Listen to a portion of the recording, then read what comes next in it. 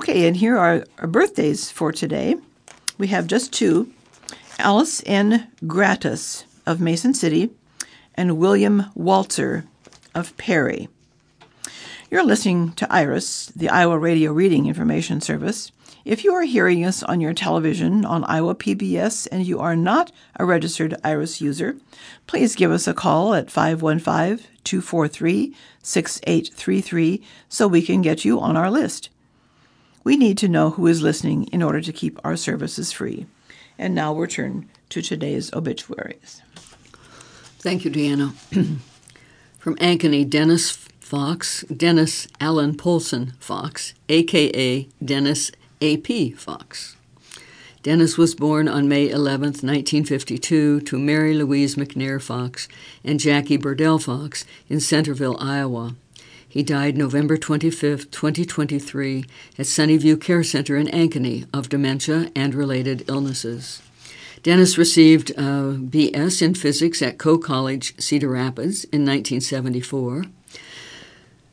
M.S. in Physics from University of Iowa in 1977, a Master of Divinity from University of Dubuque in 1984, and M.A. in Hebrew Bible from the University of Iowa in 2000.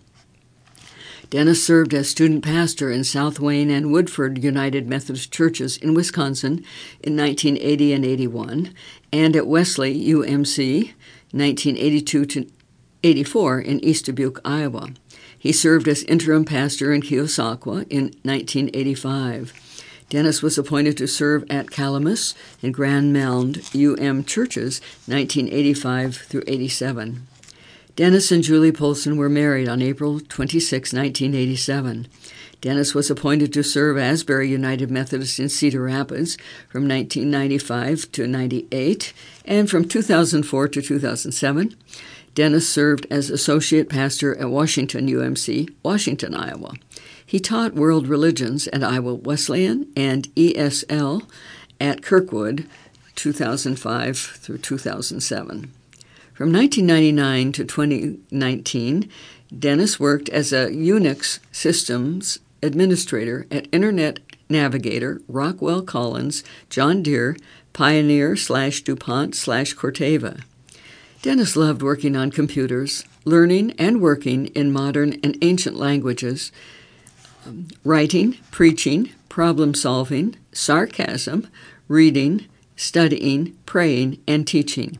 He had a deep faith in God and Christ and an endless curiosity about various religions and holy texts. He was a lifelong learner whose heart was filled with passion for social justice. He delighted in helping Iowans learn about Islam, and he corrected much misinformation in the field of religion. Dennis loved photography, woodworking, playing guitar and bass, motorcycles, and his pickup trucks. Dennis is survived by his wife Julie, E.F. Polson of Ankeny, Isaac, his son, of St. Louis, Missouri, and James, his son, of Ankeny, Iowa. His brother, Dale, married to Carolyn Fox of North Carolina, and his aunt Carol Fox O'Neill and other family. He was preceded in death by his parents and his brother Dan Fox of Virginia. Contributions in honor of Dennis may be given to Iowa Migrant Movement for Justice, formerly JFON, so Iowa Migrant Movement for Justice. Send to Slinginger Schroeder Funeral Home, 119 West Lincoln Way, Post Office Box 108, Jefferson, Iowa, 50129. The family is hosting a celebration of life to be held in Des Moines at First United Methodist Church, 1001 Pleasant, Des Moines, Iowa, on Monday, December 4th at 1:30 p.m.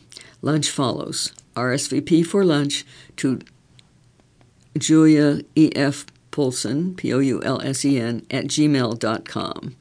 And that is from the Slinger Schrader Memorial Home and Cremation Care in Jefferson. Shirley Burdock, age 92, passed away peacefully in Des Moines on Sunday, November 26. Shirley was born April 27, 1931, in Detroit, Michigan, then moved to Des Moines in December 1931. She graduated from St. Joseph Academy in June of 1949, and she married Richard Burdock on August 31st, 1952. The couple lived in Des Moines and Mitchellville, Iowa, where they raised 3 children and cared for 5 foster children. When she was not caring for her children, Shirley was active in the PTA, Girl Scouts, and the Fairground Little League. She also worked at Farm Bureau, Plum Supply, and later became a full-time homemaker. Shirley is survived by her son Randy, who is married to Sue Burdock, and 7 grandchildren. Ryan, Skylar, Tony Marie, Nick, Katie, Ashley, and Eric, and great-grandchildren Ellie, Ryder, Hank, Eloise, Roy, Renee Marie, and Ollivander. She was preceded in death by her parents, William and Rosalie Bennett, all of her grandparents, a daughter, Renee, and grandchildren, Amy, Lori, and Richard Lee, who tragically passed away in an airplane accident in July of 1981. Also a great-granddaughter, Evelyn Burdock, and a son, Mark. From Murray, Osceola, Donovan Harrison, son of Frank Donald Harrison and Beulah Ruth Hayden Harrison, was born February 27, 1948, in St. Charles, Iowa, and passed from this life Sunday, November 19, 2023, at 75 years of age. Donovan received his education at East Union High School, graduating in 1966. Donovan worked as an operating engineer and was a member of the International Union of Operating Engineers, IUOE Local Union number 234, since August 26, 1967, until his retirement during the summer of 2004. He remained a loyal member of IUOE 234 until his passing. Those relatives who preceded Donovan in death were his father, mother, brother, Lloyd Harrison, son, Garrett Harrison, special friend Darla Mae Jenks, sister-in-law Eva Harrison, brother-in-law Mike Kalimpis, and nephew Keith Harrison. Donovan leaves to cherish his memory daughter Crystal, married to David Hills of West Des Moines, daughter Angela, married to Brian McDowell of Peru, Iowa, brother Ronald, married to Shelley Harrison of Siren, Wisconsin, sister Bonnie Kalimpis of Minneapolis, Minnesota, grandchildren Danielle, Devon, Shian, Spring, Autumn, and 8 great-grandchildren, as well as other relatives and many friends. A gathering to celebrate his life will be held at Kale Funeral Home Saturday, December 2nd, 2023, from 2 to 4 p.m. Thank you, Judith. All right, from page 4 in the Nation World Extra, Rosalind Carter tributes laud her remarkable legacy. This is from Bill Barrow of Associated Press, out of Americus, Georgia. Hundreds turned out to salute Rosalind Carter on Monday with the former U.S. First Lady and global humanitarian's final journey from her rural hometown to the Jimmy Carter Presidential Center in Atlanta, as her family began 3 days of memorials following her death at the age of 96. The former president, who is 99 and has spent the past 10 months in home hospice care, plans to attend a memorial church service Tuesday in Atlanta for his partner of more than 77 years. The Carter Center confirmed this. Rosalind Carter died November 19th. The tributes started Monday morning as Rosalind Carter's casket traveled by motorcade through the Carters' native Sumter County, where well-wishers gathered along the route in their tiny hometown of Plains and attended a wreath-laying ceremony at the college from which she graduated in 1946. Lyndia Brown drove to the ceremony at Georgia Southwestern State University from nearby Albany, saying she wanted to salute a remarkable woman who attended local cancer benefits and fought for rural health services. Brown said they were always real hometown people. We don't get presidents and first ladies like that anymore. People who have true hometown roots and understand what it's like to grow corn and peanuts and whatever else and to struggle over health care. During the stop at Rosalind Carter's alma mater, her 4 children, Jack, Chip, Jeff, and Amy, watched as wreaths of white flowers were placed beside a statue of their mother on the campus where she founded the Rosalind Carter Institute for Caregiving to advocate for millions of unpaid caregivers in American households. Generations of the Carter family, including the former First Lady's grandchildren and great-grandchildren, accompanied the hearse to Atlanta, where members of the public paid respects Monday evening as she lay in repose at the Jimmy Carter Presidential Library and Museum. 2 funerals set for Tuesday in Atlanta and Wednesday in Plains are for invited guests. President Joe Biden and First Lady Jill Biden lead the dignitaries expected to attend the Atlanta service. Rosalind Carter's burial Wednesday in Plains is private. The schedule, a product of detailed planning that involved the former first couple, reflects the range of Rosalind Carter's interests and impact. That includes her advocacy for better mental health treatment and the elevation of caregiving, her role as Jimmy Carter's closest advisor, and her status as matriarch of Plains and Maranatha Baptist Church, where she and the former president served in various roles after leaving the White House in 1981. Kim Fuller, the Carters' niece, while teaching a Bible lesson Sunday at Maranatha, said, "All over the world, people are celebrating her life. And of course, we're coming into a week now when we're going to celebrate even more." Some well-wishers began honoring Rosalind Carter soon after her death, including an uptick in visitors to the Carter Presidential Center campus. Mental health is more openly talked about because of Rosalind Carter's work to reduce the stigma attached to the conditions, said Brendan Green, a high school guidance counselor who came from Chicago. "She was a pioneer in that field," he said. "What a great legacy." Elizabeth Louding, a registered nurse from Dallas, said she drove 12 hours to be in Georgia this week, starting with the wreath-laying ceremony in Americus. She said Rosalind Carter's emphasis on mental health and caregivers was especially inspiring to her as a nurse. She said, "She just quietly went about the business of trying to make the world a better place. You know, she was not a showy or extravagant First Lady, but she was humble, kind, hardworking, and got things done for people because she cared about people." After the motorcade arrived in Atlanta, the family joined staff at the Carter Presidential Center for a short private service. The campus near downtown Atlanta includes the library and museum and the Carter Center. The former first couple founded the center in 1982 to champion democracy, mediate international conflicts, and fight disease in the developing world. Their work around the world redefined what former White House occupants can do after ceding political power. Judith. And from page 3, Giving Tuesday could have big impact. Nonprofits say donations so far in 2023 are down compared to past years.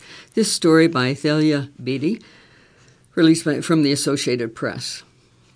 Supporting nonprofits on Giving Tuesday this year could have a bigger impact than usual. Why? Because nonprofits and industry groups say donations so far are down compared with previous years. Many organizations will look to make up the difference on Giving Tuesday, the Tuesday after Thanksgiving, that is today, which started as a hashtag in 2012 and has grown into one of the biggest fundraising dates on the calendar. Many nonprofits will run matching campaigns, meaning a supporter has pledged to double or sometimes triple the donation of other smaller donors. Combine that boost with businesses that match employee donations, and it can really add up, said Tim Prees, who runs a small production studio in the Bay Area, matching employee gifts to nonprofits of up to $1,000. Prees said, "It's just kind of exponential, which makes me happy in my heart that a little bit goes a much longer way, especially on that day."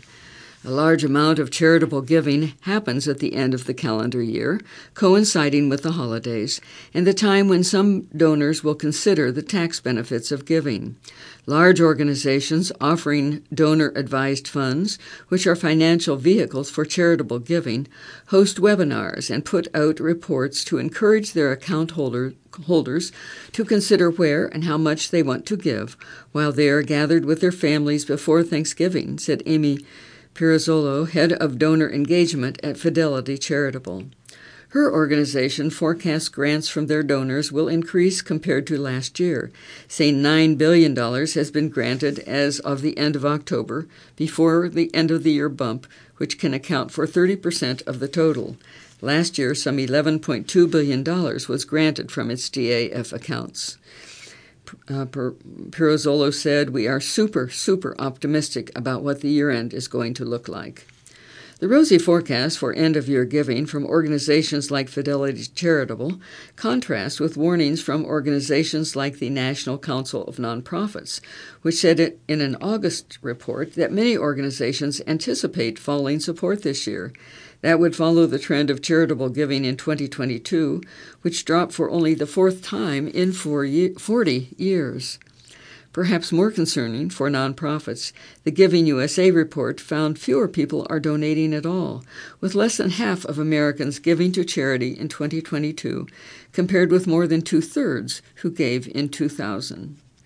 The trend, though, is different for affluent Americans whose charitable contributions have made up a larger and larger share of overall donations. The recent 2023 Bank of America study of philanthropy found households with a net worth of more than $1 million or annual income of more than $200,000 are still giving 19% more than before the pandemic. The bifurcated trends mean many organizations will target their wealthiest supporters, though the harsh reality is that even they may pull back on donations because of larger economic forces, like high interest rates, a dragging stock market, and persistent inflation. Other nonprofits, though, aim to rally support from the communities they seek to serve, and Giving Tuesday can help with that. Board member Natasha Andrews of Live, L-I-V-E, Live, Indiana, a nonprofit in Fort Wayne, which focuses on suicide prevention among young people, said they have been preparing for months for Giving Tuesday and will launch social media campaigns and reach out to former donors by email. She said, "We like to really bring out a lot of the statistics at that time, a lot of the information to really, truly educate people on why it is important to give their money to our organizations." But they also run regular events throughout the year to raise their profile as a place where teenagers can seek help and to spread awareness of emergency resources, she said. Sierra Coleman, who works for a large philanthropic foundation, approached the fundraising problem from the angle of a donor when she started a giving circle in New Orleans to support women and girls in her city. Her professional experience has taught her that too often decision makers in philanthropy overlooked her community. Coleman said, "I gathered 9 of my friends at the time and just had this conversation about reshaping philanthropy because I was frustrated with the roles being dominated with white men." Since it was founded in 2021, the Giving Circle, in its GEAUX, Go Girl Giving, has donated $50,000 to 30 organizations in grants that range from $1,000 to $5,000. She and the other members also volunteer, serving as mentors and open their networks to their grantees and the people those organizations serve, which she seeks as embodying the original Greek meaning of the word philanthropy. That is, the love of humanity, which never was, I think, intended to mean solely those who write a large check. But those who really have a love for people and tap into all of their resources in order to exude that love for others, Coleman said. Ultimately, many donors are motivated to give by deeply personal connections to causes or issues or because someone they know asks them. When asked how he decides where to give, Jacob Qualls, a business consultant in Chicago, grabbed a manila envelope on his desk and sifted through his giving receipts from the past year. Many of his donations have supported education in some way, though he has also supported disaster relief and medical research. Thank you, Judith. Okay, on that same page, Biden says his policies have helped lower inflation. Opens meeting of new council by announcing actions on supply chain. This is from Josh Boak of the Associated Press. Dateline, Washington. President Joe Biden on Monday opened the first meeting of his Supply Chain Resilience Council by warning companies against price gouging and saying his administration was working to lower costs for U.S. families. Biden said, "We know that prices are still too high for too many things. The times are still too tough for too many families, but we've made progress." The president has blamed inflation on issues such as supply chains and Russia's 2022 invasion of Ukraine, while GOP lawmakers say the run-up in prices was triggered by the $1.9 trillion in coronavirus relief that Democrat Biden signed into law in 2021. Biden used the council meeting to announce 30 actions to improve access to medicine and needed economic data, as well as other programs tied to the production and shipment of goods.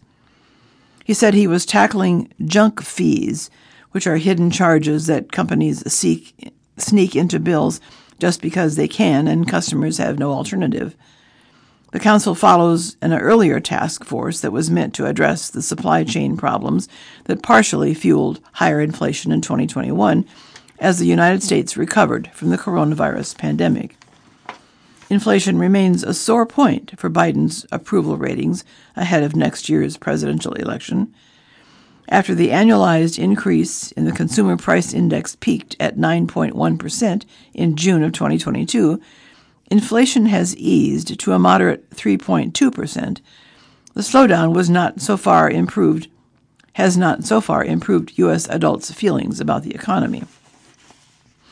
Biden said GOP policies would leave supply chains vulnerable, claiming that Republicans want to cut investments that he has made in infrastructure and advanced manufacturing. The president also said companies that are taking advantage of inflation to boost profits are price gouging. Among the 30 new actions, Biden will use the Defense Production Act to have the Health and Human Services Department invest in the domestic manufacturing of needed medicines that are deemed crucial for national security. The cabinet agency has identified $35 million to invest in the production of materials for injectable medicines. The federal government will also improve its ability to monitor supply chains through the sharing of data among agencies. The Commerce Department has developed new tools to assess risks to the supply chain and has partnered with the Energy Department on the supply of renewable energy resources. Shipping companies are beginning to use new data resources from the Transportation Department on freight logistics. The supply chain group is co-chaired by Lael Brainerd, the White House National Economic Council Director, and Jake Sullivan, the White House National Security Advisor. Other members include heads of cabinet departments, the U.S. Trade Representative, the chair of the White House Council of Economic Advisors, and the directors of National Intelligence, the Office of Management and Budget, and the Office of Science and Technology Policy. Haley draws the largest crowd of her campaign. The story released by the Associated Press by Meg Kennard from Bluffton, South Carolina. Nikki Haley argued Monday former President Donald Trump causes too much chaos to be successful in a second White House term, reiterating her argument about the GOP frontrunner at a large town hall in her home state of South Carolina. The former governor and United Nations ambassador drew the largest crowd of her primary campaign so far as she tries to close the gap with Trump just weeks before the Iowa caucuses kick off the Republican nominating calendar. Haley invoked her former boss, saying, as she has before, that she believes Trump was, quote, the right president at the right time, end quote, but that the time is now right for a new generation of U.S. leadership. She went on to say, I agree with a lot of his policies, but the truth is, rightly or wrongly, chaos follows him. We have too much division in this country and too many threats around the world to be sitting in chaos once again. About 2,500 people attended the event at a satellite campus of the University of South Carolina along the state's southern coast.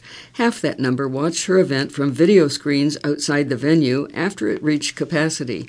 Hours ahead of Monday's start time, the line for attendees wrapped around the venue, which the campaign said had to be changed from its original location due to demand.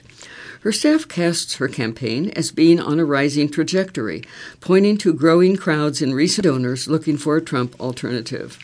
Haley remains among a pack of candidates competing for a distant second place with Trump, who has led the GOP field since kicking off his third presidential campaign last year. Later this week, Haley will head back to New Hampshire, where she has stumped heavily. Former biotech entrepreneur Vivek Ramaswamy has more than a dozen events scheduled this week in Iowa. Florida Governor Ron DeSantis campaigns across South Carolina on Friday. She also often notes her ousting of a 30-year state incumbent in the South Carolina House, then beating three initially better-known candidates to become the first woman to serve as South Carolina governor. The question of how Haley could close the gap with Trump was on the minds of some who gathered to hear her on Monday. Vincent Angeli, who lives on Hilton Head Island, said he is leaning toward supporting Haley, but is taking a wait-and-see approach as the election's first votes draw closer, noting that Trump is still on his list of candidates whom he might support. Francesca Angeli said the world was a safer place when Trump was in office, but Trump's got a lot of baggage, and you've got to ask yourself, is Trump really electable? I don't know, he said. Haley hit the usual points of her campaign speech on Monday, drawing applause and cheers following calls to term limit members of Congress, subject politicians to mental competency tests, and end trade relations with China until they stop murdering Americans with fentanyl, she said. She invoked her former boss, saying, as she has before, that she believes Trump was the right president at the right time. She said, I agree with a lot of his policies, but the truth is, rightly or wrongly, chaos follows him. That appears to have been said earlier in this article as well. On Monday, Haley riffed on Trump's recent appearance in her home state at Saturday's football rivalry matchup between the University of South Carolina and her alma mater, Clemson University. Trump was a guest of Governor Henry McMaster, Haley's successor, and an alumnus of South Carolina, which lost to Clemson. Haley said, "How did it work out for the Gamecocks having Trump show up? Not so lucky for the Gamecocks. Just saying, go Tigers." Asked why he came out to see Haley, Francesca Angeli said he had been impressed by her performance in the GOP presidential debates, the sole woman on stage. He said she did not come across weak, referencing her debates. She came across to me like a powerhouse. She stood up to those guys. These guys are trying to beat her up. She kicked right back. I was impressed. Thank you, Judith. Okay, I'm going to just do a few brief things from the 50 states here. Gulf Shores, Alabama. Hurricane Sally wiped out a 200-foot section of the Gulf State Park fishing pier on the Alabama coast in September of 2020, just as it was about to reopen after a $2.4 million rebuild that was prompted by an earlier storm. Now, the pier in Baldwin County has closed for construction again to repair the damage from Sally and should reopen by the end of the next summer, the Alabama Department of Conservation and Natural Resources said. Out of Wrangell, Alaska, authorities recovered the body of an 11-year-old Sunday evening from the debris of a landslide in southeast Alaska that tore down a wooded mountainside days earlier. Smashing into homes in a remote fishing village, the girl was the fourth person confirmed killed by the last Monday night's landslide. The girl's parents and her sister were discovered and confirmed dead in the initial days after the landslide. Out of Phoenix, Arizona, a man who shot at nearly a dozen Phoenix homes over several months to terrorize his ex-girlfriend and her extended family has received a 22-year prison sentence, said prosecutors. And out of Fayetteville, Arkansas, the University of Arkansas Food Bank has received a $50,000 donation, which will help feed those struggling with food insecurity for at least the next year, said the Arkansas Democrat-Gazette. And I think that brings us to a close. For the last 90 minutes, your readers have been Judith Linden and Deanna Snyder. It's been a pleasure to serve. Hal will take a short break to allow our next readers to get into place.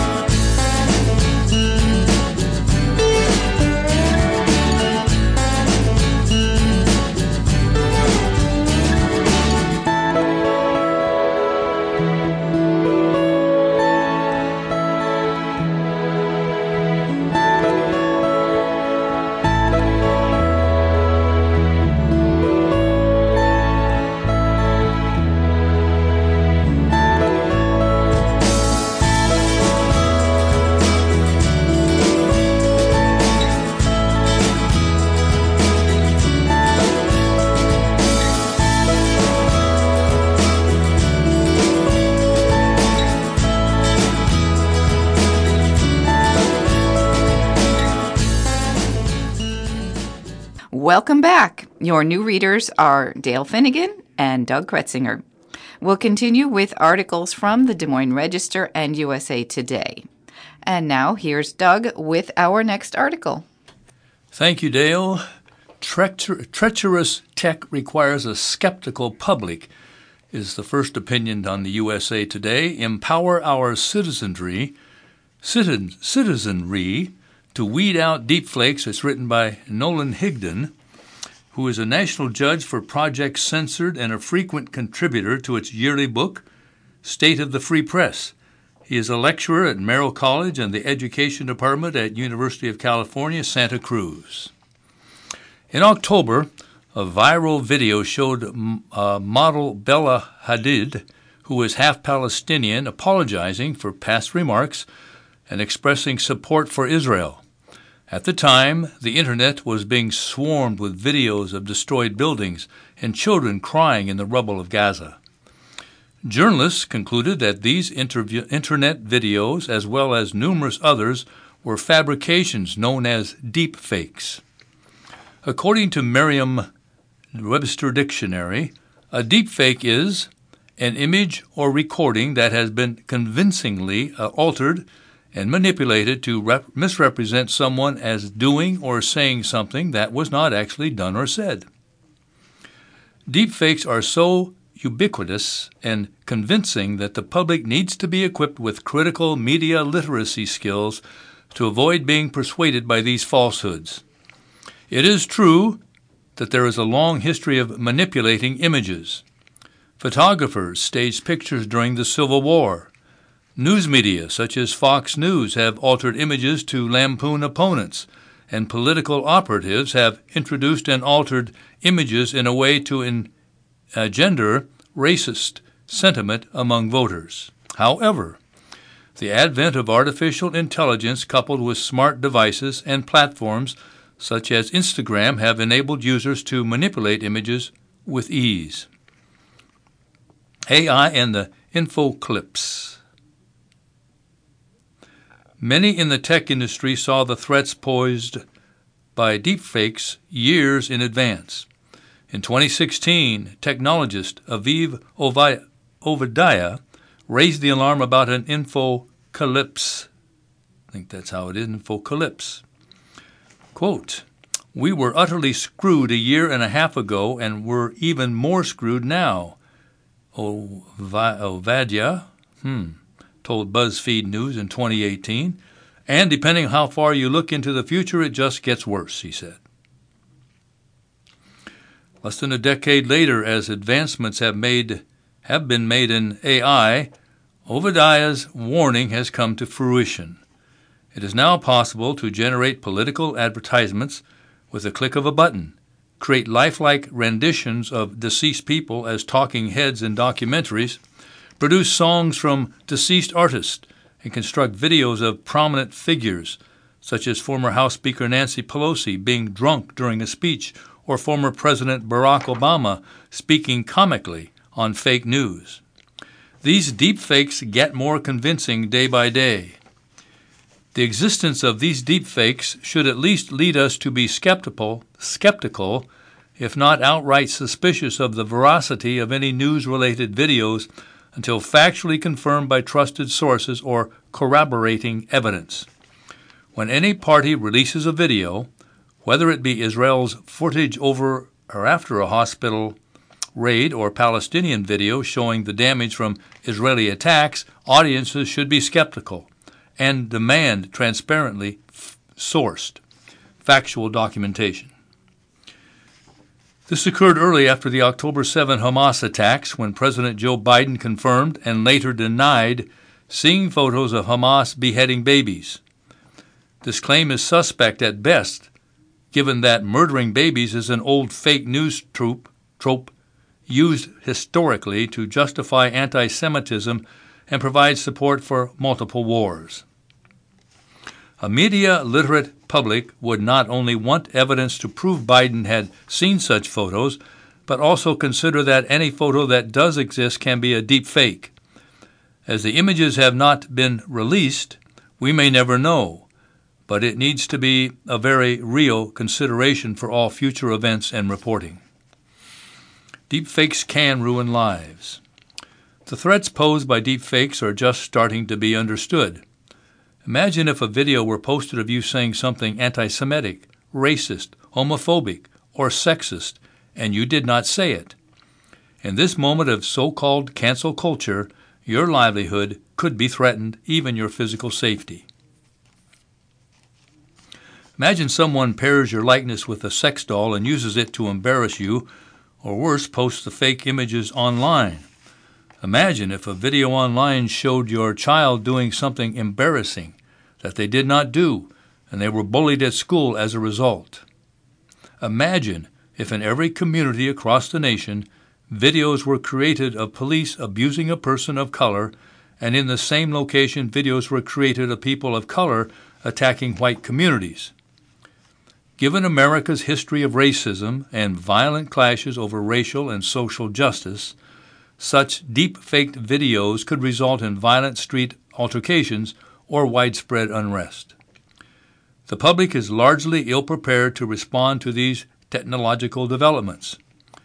That was made painfully obvious recently when actress Jamie Lee Curtis posted an image of Palestinian children fleeing from bombs in a post supporting Israel.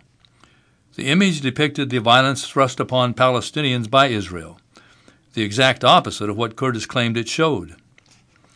The incident demonstrated that Curtis, as well as the social media users who accepted her interpretation, lack critical media literacy skills.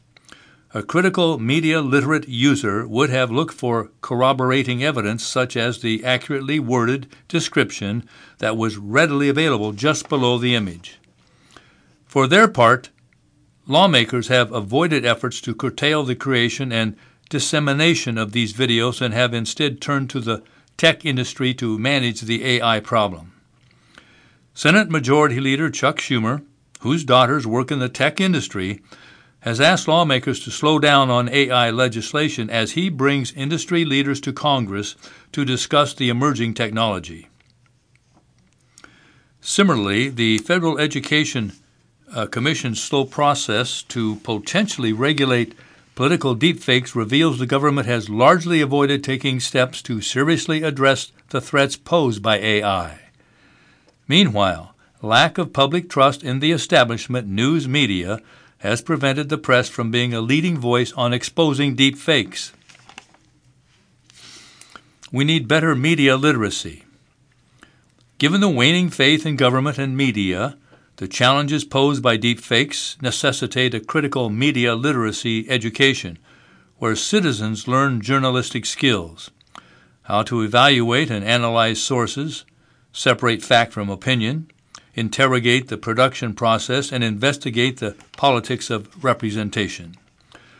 A critical approach to news encourages users to examine the power dynamics expressed in media and to be skeptical of how those power dynamics may result in the creation of false or duplicitous content such as deepfakes to manipulate users' behaviors and attitudes as a form of propaganda. Critical media literacy offers the best promise for addressing the threats posed by deepfakes because it empowers the citizenry, rather than unaccountable governments or industries, to determine the veracity of content for themselves. Yes, this will be a lot of work for the public, but we owe it to those living through the damage, destruction, death, and chaos in Gaza and Israel to get it right.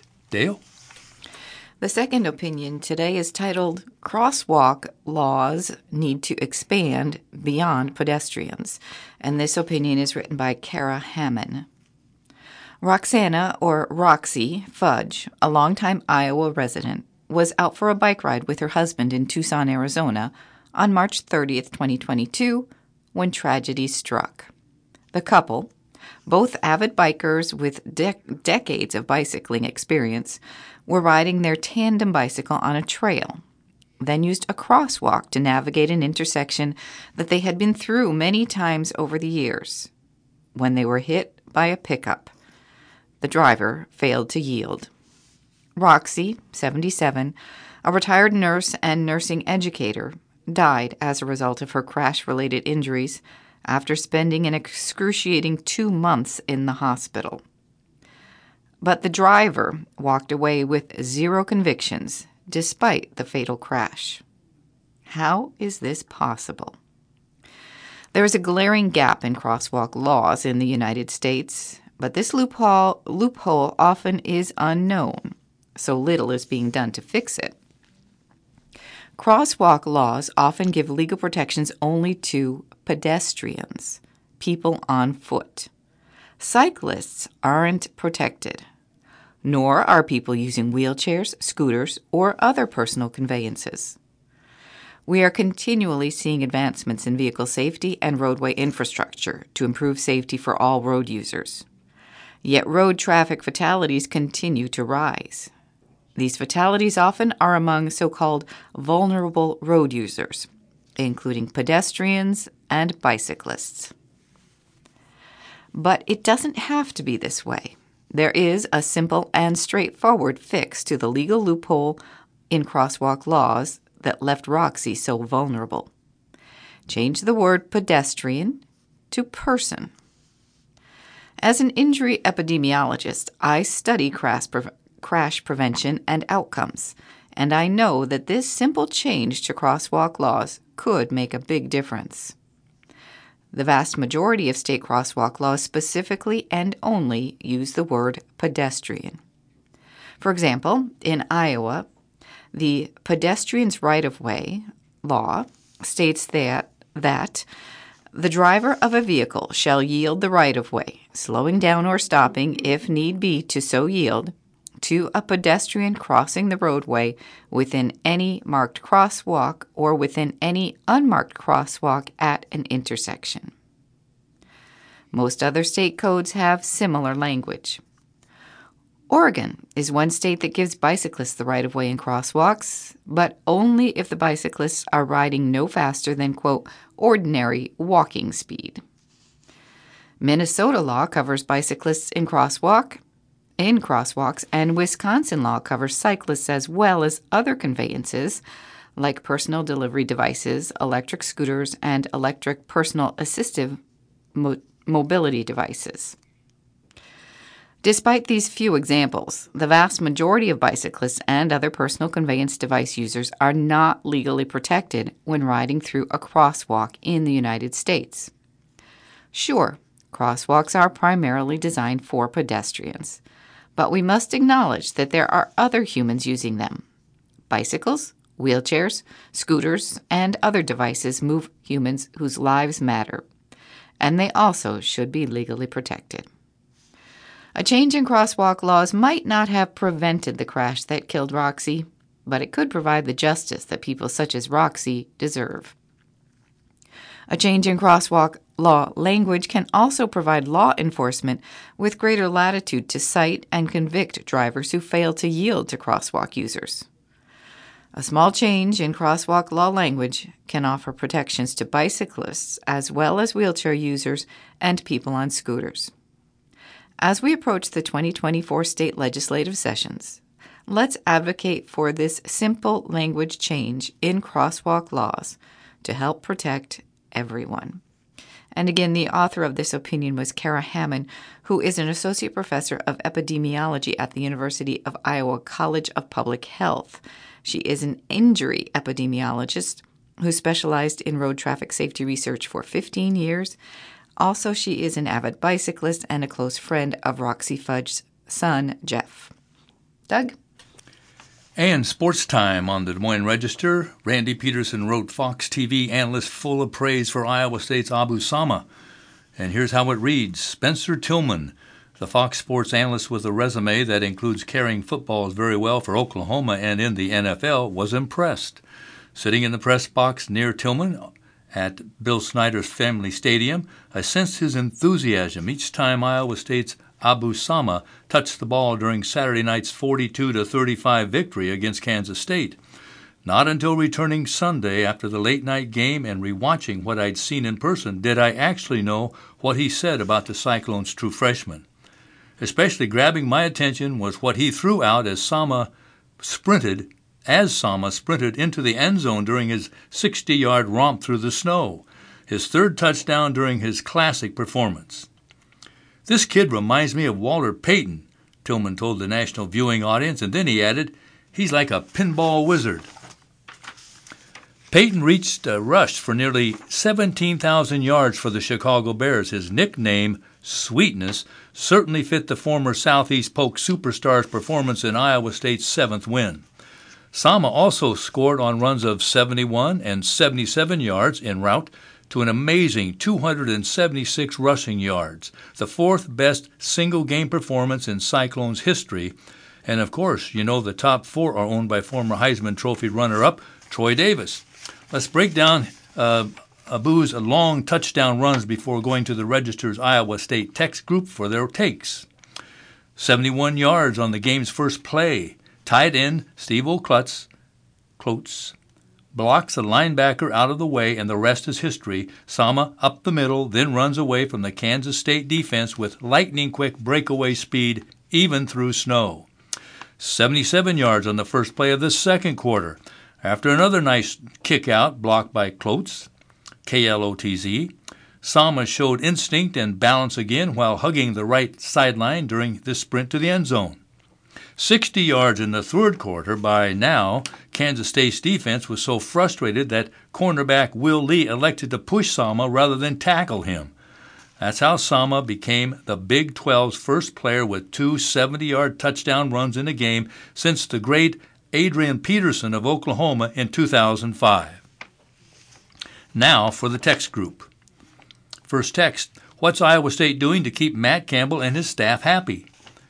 His answer is, I don't understand why people automatically think contract extension after big victories. Is Campbell a very good coach? Absolutely. Have other schools offered him jobs since he became the Cyclones coach in 2016? Sure. But remember the 2019 story in a respected newspaper outside the state of Iowa that said Campbell told his players he was headed to Florida State.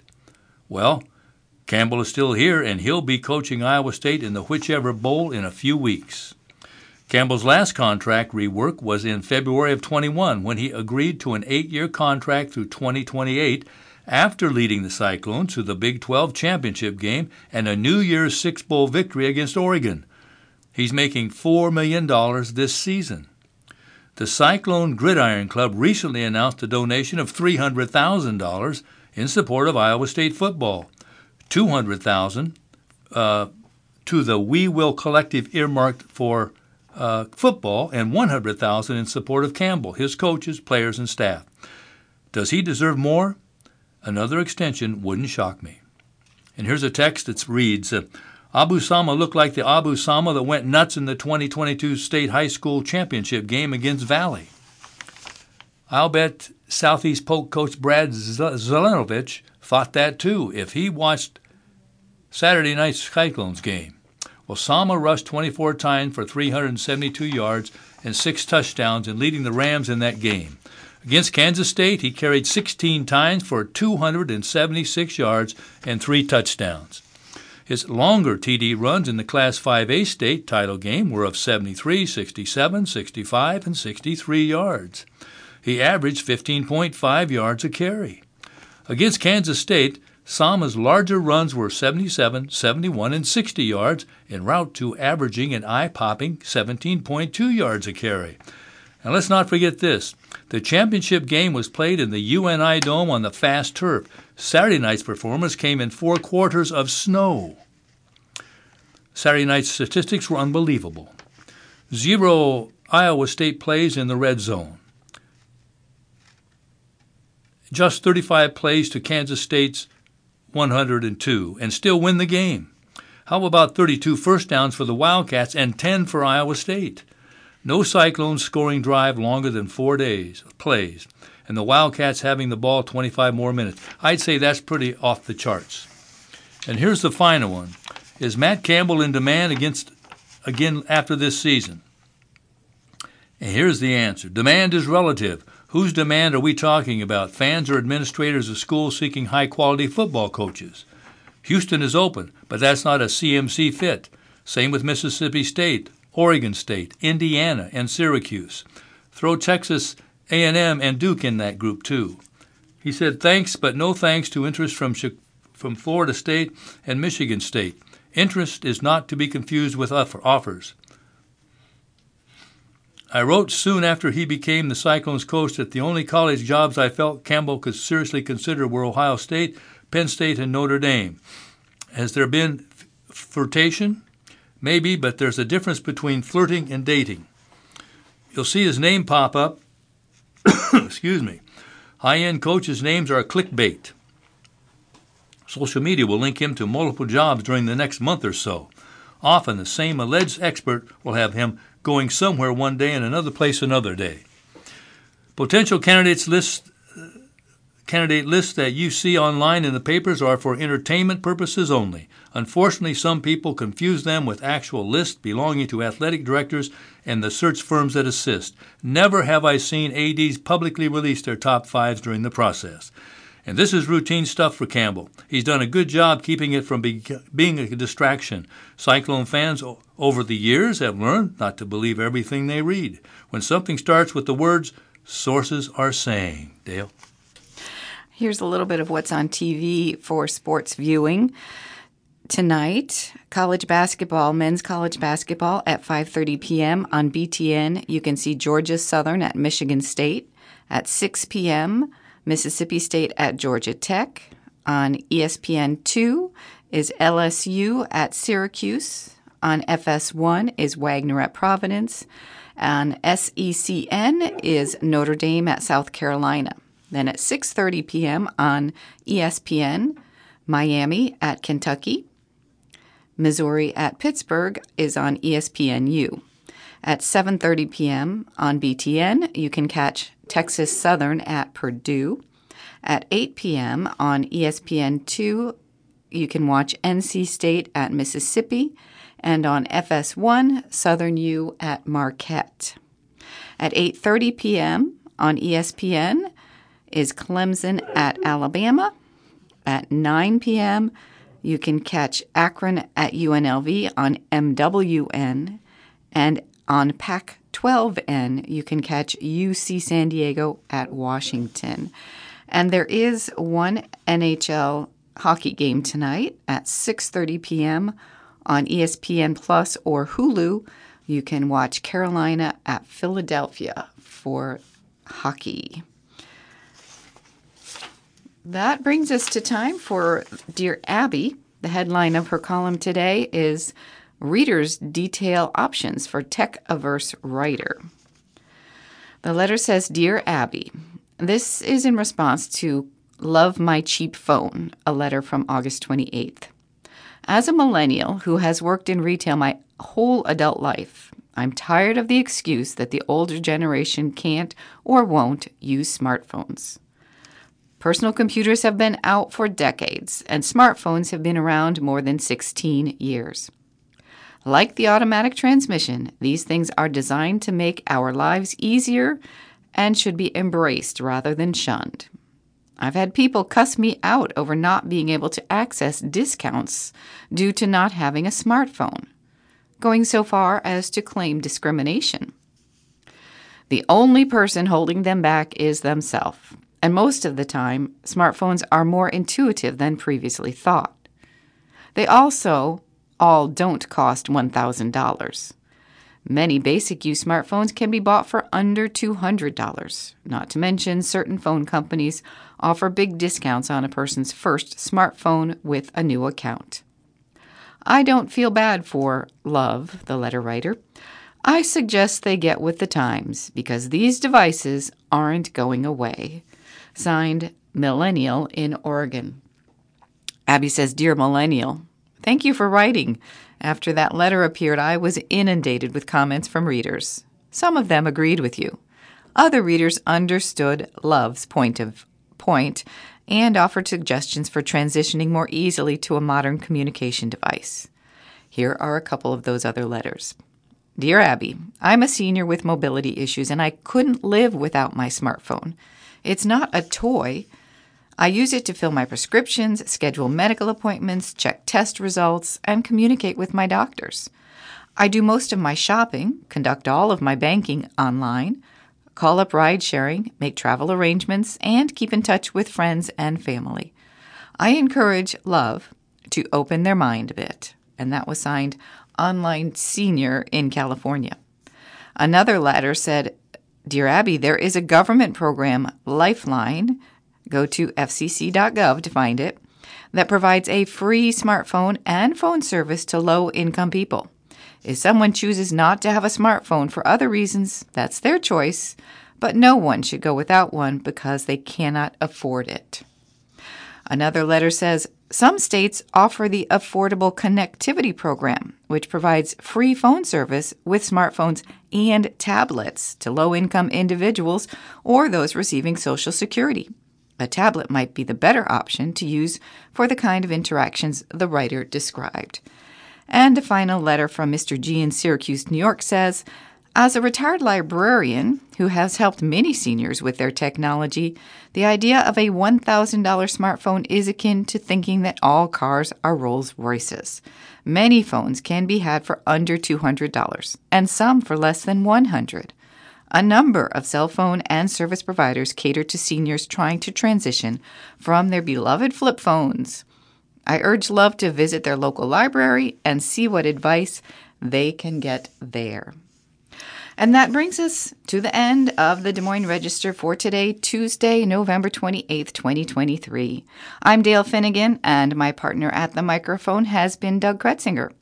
Earlier, you heard Deanna Snyder and Judith Linden. You can listen to Iris programs on any computer or smart device at any time at iowaradioreading.org.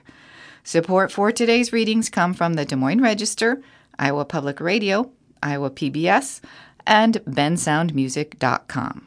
Thank you for listening to Iris, Iowa's first and only radio reading service.